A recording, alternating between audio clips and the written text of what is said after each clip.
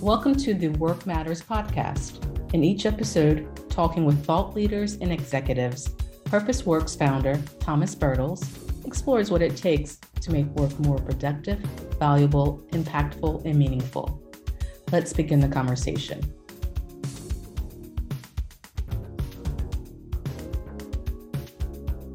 Our guest today is Dart Lindsay. Dart is the head of global process excellence for Google for people operations. And prior to that, you spent 18 years with Cisco in different, HR and IT roles. But you actually started your career as a writer, right? You're still active as a writer and speaker. And we got introduced by a mutual friend, Bob Aubrey, who was also a guest on this podcast a while back, and had a great conversation about looking at work as a product, right, that companies sell. And so welcome to the podcast. Thank you. It's so great to be here, Thomas. So Dart, you've been advocating to really view employees as customers of the work experience, right? Who really buy an experience. And that means that really for companies, it's like a switch in mindset, right? You're not just selling a product to your end customers, but you're also selling the work experience to the people who work in your organization. And find it fascinating. What got you to take that perspective? The very first thing was an aesthetic experience I had, which is that my friends and I in college climbed the Golden Gate Bridge. That means that we got onto one of those long sweeping strands that hold up the bridge, and we walked all the way to the top of one of the towers. And then we found a trapdoor which led us to the interior of the towers, and we climbed around inside those towers. What I found with the Golden Gate Bridge was an enormous human-made object that was not built for humans. I started calling this inhuman design. And you find it in different places in your life.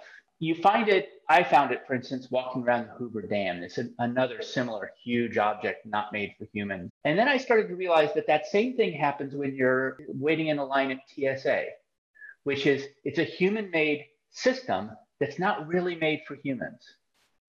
And I realized after experiencing work in a large corporation that I'd come into one of those inhuman design situations, which is it's not designed for humans. And I didn't know why, but I recognized that like the Golden Gate, like one of these other structures. So the first thing was aesthetic.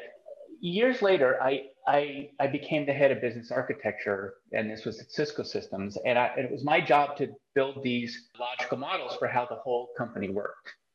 And so in building these models, a funny thing happened, which was that people in the company ended up in two places in the models.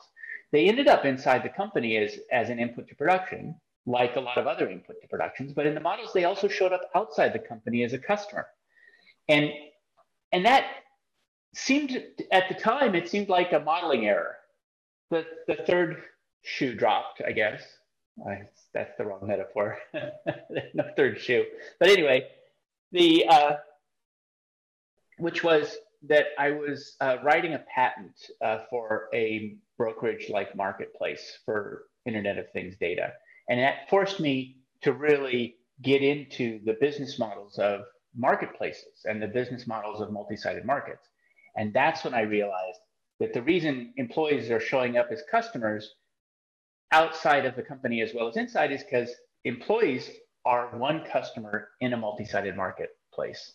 And so I realized that all businesses are working in a multi-sided market, and all businesses have more than one customer, and one of those customers is the employee. And you've been researching that perspective now for quite a while, right? Been asking a marketing question, right? Mm-hmm. What job do you hire your job to do for you, right? And I'm curious to hear what you found in your research. I have been asking that question, and it's interesting. I stumbled upon that question, and it turns out to have been incredibly appropriate. It was a question that many people may know was popularized by Clay Christensen, and it was popularized because of the idea, I think it was another professor at Harvard who said, people don't want to buy a drill. They want to buy a 1/4-inch hole. And so if you want to know how to design something, you ask them what they want to do with it. When employees are customers, then the first question you have to ask is, what are they buying? And why do they buy it? The history of human resources and of business has been buying humans for work as an input to production. And this turns it around and says, if you as a person were buying work, what would you want to buy? And so I've asked this question, and what I found is about 35 different ways of answering it, and they're all very distinct. A lot of the things that people answer are very much what you expected. People say, I hire my job to give me money. But if you ask them, well, what do you want the money for? They say, well, I want to take care of my family. And you say, if you could take care of your family without the money, would that be good enough for you? And you say, yeah, it's not the money that I'm after. It's the actually taking care of my family. Or they say, I want the money so that I can buy other experiences. And the first person who ever said that to me said that I said, what experience do you want to buy? And they said, I'm going to go climb Mount Everest in 2 weeks. And so I said, if you could climb Mount Everest without the money, if your job could help you to do that, would that be enough? And they say, yeah, it's not the money, it's the experience.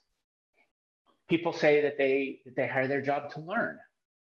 That is something that a lot of us expect. But then there are these other answers. People say that they hire their job to give them puzzles to solve. And I think for you and me, for instance, having spent our lives solving puzzles for companies, we understand that, which is that a really good puzzle is something that is hard to come by. And it's something that a company can sell to us that we would go to buy. There's a story I tell a lot of one of the respondents who said to me, I hire my job to pretend. And I said, I didn't understand what he meant. I said, what do you mean by pretend? And he says, I just like to go to work and I like to pretend to be a vice president. And I said to him, you are a vice president, And he says, no, I'm really not. He says, I'm a jazz musician. And I spent so many years on the stage as a jazz musician that I learned to love the stage. And I love the lights. And I love an adoring audience. And so I go to work to be my stage. And he said, I get to put on this costume. It's the vice president costume. And it's interesting because the first time I meet one of these people who says that that's what they hire their job for, I think, well, that's the last of those I'm ever going to meet. And then I meet others. So that thing about the stage, it's been fascinating to talk to people about that one. A number of teachers have said to me, yeah, I do, or professors or professional facilitators will hire their job to be a stage, or startup entrepreneurs who have a new idea, they want to go out and sell it. And they find themselves, after they've been acquired by another company, that they don't get to pitch their big story anymore. They've lost their limelight and they don't like it. So this list kind of goes on. And a lot of these things are very distinct, but there's a very interesting class of patterns which are universal, or they're very common, they're recurring across all of the different things that people want. So there's a design concept when I put a cap on a pen and it goes click like that. That click is called a detect. And it's an important design attribute of a product because it tells me that I've completed my action. Pens that just sort of mush on, they don't feel quite as good. But a pen that goes click, you're done. Well, if I like the stage, how do I know I've been successful? There's applause, there's laughter, there's clapping. I can see people's faces, they're smiling. Zoom's not very good for a lot of those things. Zoom's not great if you want to have an adoring audience and know it and have the detect. If you're somebody who wants puzzles to solve, you need to know that you've solved the puzzle. You need to know when that's done. And without the detect, you're unsatisfied. Following your line of thought, right, that companies really would be well advised to look at work as a product, right, because employees actually buy that experience. What are the implications if you're like an HR function? You say, Dart, you're absolutely right, but what do I do with that? Where do I take that? Because HR sees itself primarily as a function that acquires an input to production, which is the workforce. HR has turned to tools from psychology to assess the workforce and to incent the workforce and motivate the workforce. but hasn't really got into what the workforce really wants from work. And so what happens is when we say something like employee experience, a lot of times what we have to turn to in order to get money is, how am I going to make the workforce more productive?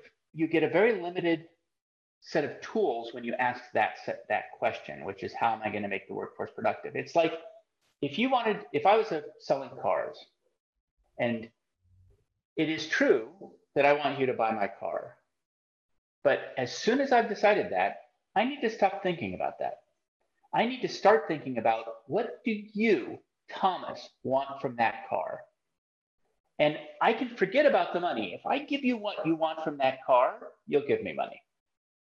And so there needs to be a department created in the HR organization that's focused on experience, that is completely independent of the question of productivity.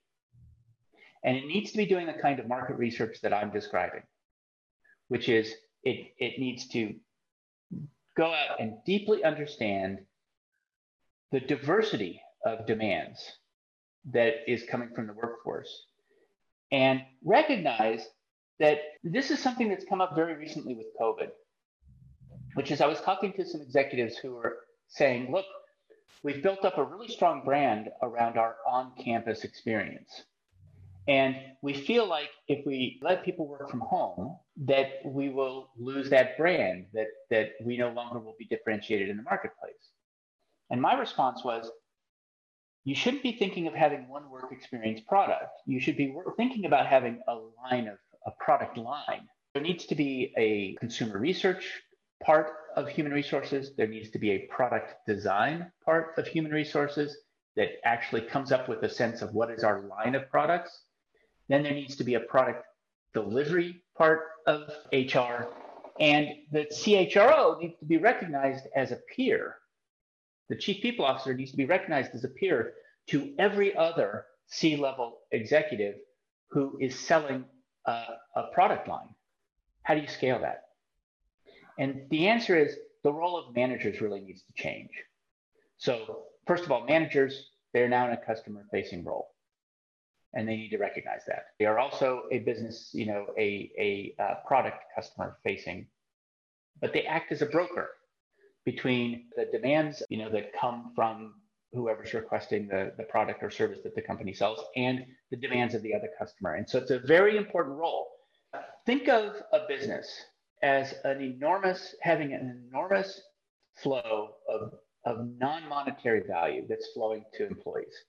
One person wants puzzles to solve. One person wants this. And so understanding the nature of the work that each person on your team wants, and being able to allocate work to them based upon their needs. In fact, today, I do this thing with my team, which is called the bubble chart. And we bring in work, and we assess whether or not we're going to take that work based upon whether or not it's going to produce a certain amount of business value on one dimension. On another dimension, is it core to our mission of our team? But the third dimension is it any fun? I actually said any fun, and the team said, no, we want more than fun, we want rewarding. And so we changed that third axis, the Z axis, to rewarding. And what we do is we track how rewarding our work is over time. And if something goes into the red, we figure out how to change that work. We can allocate that work to somebody else. We can stop that project. We can diminish the allocation to that project. We can fix it in some way. We've created systems for optimizing it. If the scope of my team does not get the kind of work that my team wants to do, I have two choices. Either that person can go to a different team where they can find the work they want, or I can change the scope of my team. I think that's a huge insight, right? We defined the work to be done. Now we just got to find people to do it.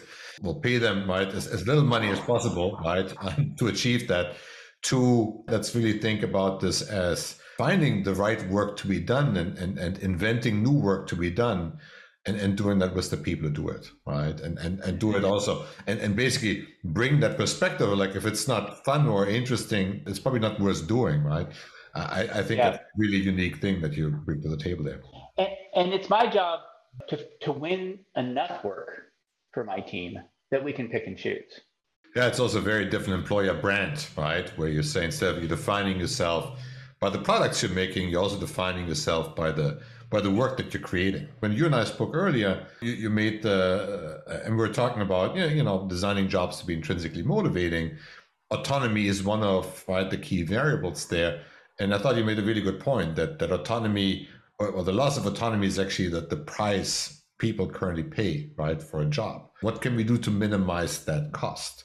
Yeah, this is one of the surprises of the research, I think, which is that I had read that people want autonomy, but when I interviewed hundreds of people, nobody ever said that they wanted autonomy from their job. They never said, I hire my job to be free. And for a while, I was confused by that. But what I realized was that autonomy is the cost of work. It's what we pay to acquire the experience that we buy. So we pay a couple of different things. We also pay with skills. And so skills are the currency that we buy work with.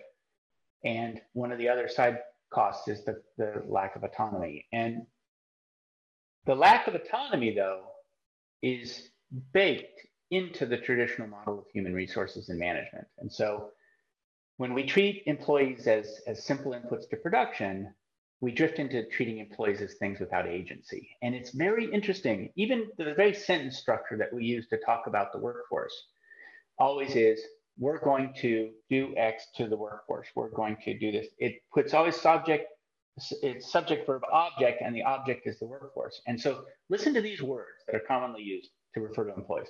Words like people are assets and people are human capital. We frame people as things that companies own, where ownership is actually one of the definitions of ownership is in one's control. In fact, the word employee literally means one who is used. We need to change that framing. Instead of owning the workforce like that, we need to do what you do with customers, which is you win them. And so recently I wrote about flipping the org chart, which is, it's a very potent metaphor of control. And the way it works is it always positions management at the top and with all the teams below. Up and down always has meaning in every language. Up means more, down means less. Up means healthy, down means sickness. Up means power, down means weakness. And up means control. And this is where this metaphor of having the org chart with the manager on top and the people down below comes to play. Up means control and down means controlled. And so on my team, we flipped the org chart. So I'm the trunk of like a tree, and the team branches out above me. And the message of this metaphor, one of the team members said it's like somebody's taken the ceiling, the roof off of the organization and let the light in, which is your individual contributors are where the growth happens. It's your individual contributors. In fact, routinely, it's not the management that's closest to the customer. It's the tips of the branches. And the people who are growing and learning the fastest are the tips of the branches. And so the role of the manager in this particular metaphor, as the trunk of the tree and as the roots, is to help frame the purpose and the values of the organization and let the tree grow where it wants to go. I think it's very interesting. It also ties actually very much to kind of like the consulting experience, right? Where you win a project and then you look at, where the people want to play. It really is a voluntary thing where people say, it's just like an interesting problem to solve, right? And then to your point, right? The role of the manager becomes source the right work and provide the direction. So I like I see the parallel there. Just to add a point on that, which is that I had a team that was completely, just before the team I have now, that was completely fixed in regards to what work was available to it. The work came in, we had no choice about selection. The work, there's no autonomy at all for us. Part of the reason that I decommissioned that old team and started this new team was to create a team that had the degrees of freedom to select the work that they wanted to have. So I turned us from a fixed model into a consulting model because that would then provide us the freedom to choose. So everybody right now is talking about the Great Resignation. How does this tie into that context, right? How can managers take some of the ideas that you have there and really use that as a way to win that war for talent? How do you operationalize this? Where do you get started? It's interesting that the phrase I used recently is that, the frog has jumped out of the boiling water and doesn't want to jump in now. What I think we need to recognize that all product decisions are a trade-off. And also that if we want to win the market, we need to understand what differentiates our product in the marketplace and double down on that.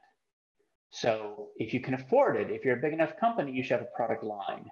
One of the things about the idea that employees are an input to production is that we always look at employees and use psychology to understand what type of employee is this. But the truth is, when you look at work as a product that we sell, you recognize that people buy it not because of who they are, but because of the situation that they're in. I'll give you an example. I was just talking to a company that really does not want a hybrid workplace. They really don't. They want a traditional workplace where people come into the office. I said, okay, then you're really going to have to invest in making that the best of that kind of product that there is and make that attractive. And you're probably going to need to hire in a go-forward way. You're going to need to invest in hiring, which you can say winning employee customers who want to buy that product. Dart, a real pleasure to talk to you. I always walk away with something new when talking to you. Thank you so much for sharing your perspective. For people who are looking more on your work and your thoughts, they can find that where? I have these 30 different patterns that I've found in what people want, but I can only find so much data by interviewing people because it's a long process. So I've created a survey, and that can be found at letsredesignwork.com. So I'll say that again, that's letsredesignwork.com. And if you go there, it's not a very long survey. I'd like to know what you hire your job to do for you. Dart, thank you so much. Pleasure to have you on the show. Thank you. Have a great rest of your day. So here are my takeaways from the discussion with Dart. One is, I think he makes an excellent point that companies really operate in two different markets. There's the market for their products, but there's also the market for the work product that they have, and the target customer is the employee. If we start to look at it from that perspective, that actually has some profound implications, because then you got to ask yourself the question, what is it that people want from work, right? What do they hire? As Dart asked the question, what do they hire their job to do? What Dart found is that they want different things, right? People want an experience. People want to solve puzzles. And I think there's some profound implications if we go down that path, because then it raises the question around, how does it change the role of HR? In today's world, HR is focused on calling human resources or human capital. And that has this notion that we own resources, right? We acquire these resources, we own them, we control them. And the reality is that's probably in today's job market no longer true. I think if we adopt his perspective, then that leads us to a fundamentally differently structured HR organization where we have an R&D team that really tries to understand what is the experience that people have and what's the experience that people want. We would have a product design team that would really design and structure work to enable high performance. It changes the role of the manager from being the person who controls to really being a broker, right, between what the business wants to achieve and what the employees want to achieve. And so I think it's a really fresh perspective that I think for companies that are in the market for talent and where talent is scarce, I think would be well advised to take a hard look at. A couple of other takeaways. One is that autonomy is really the price we pay for working in a large organization. And it's really baked into our entire model. But we also know that people need autonomy and crave it, and we're programmed to have autonomy, right? So I think there in itself is already, one of the flaws in the current model of how we look at talent and job design. And then lastly, I love his comment, the frog has jumped out of the boiling water and it's not going back in. And I think that's really true, right? I think the pandemic, has forced, and I think the pandemic has led many people to rethink what they get from work and what they want from work. And I think we're going to see quite substantial level of turnover. And so I think, companies that take Dart's ideas to heart, will probably be in a better position than the rest of them. That's the scoop from my perspective. See you soon. We hope you enjoyed this discussion. If you did, please subscribe, like, share, or comment. Until next time, let's make work matter.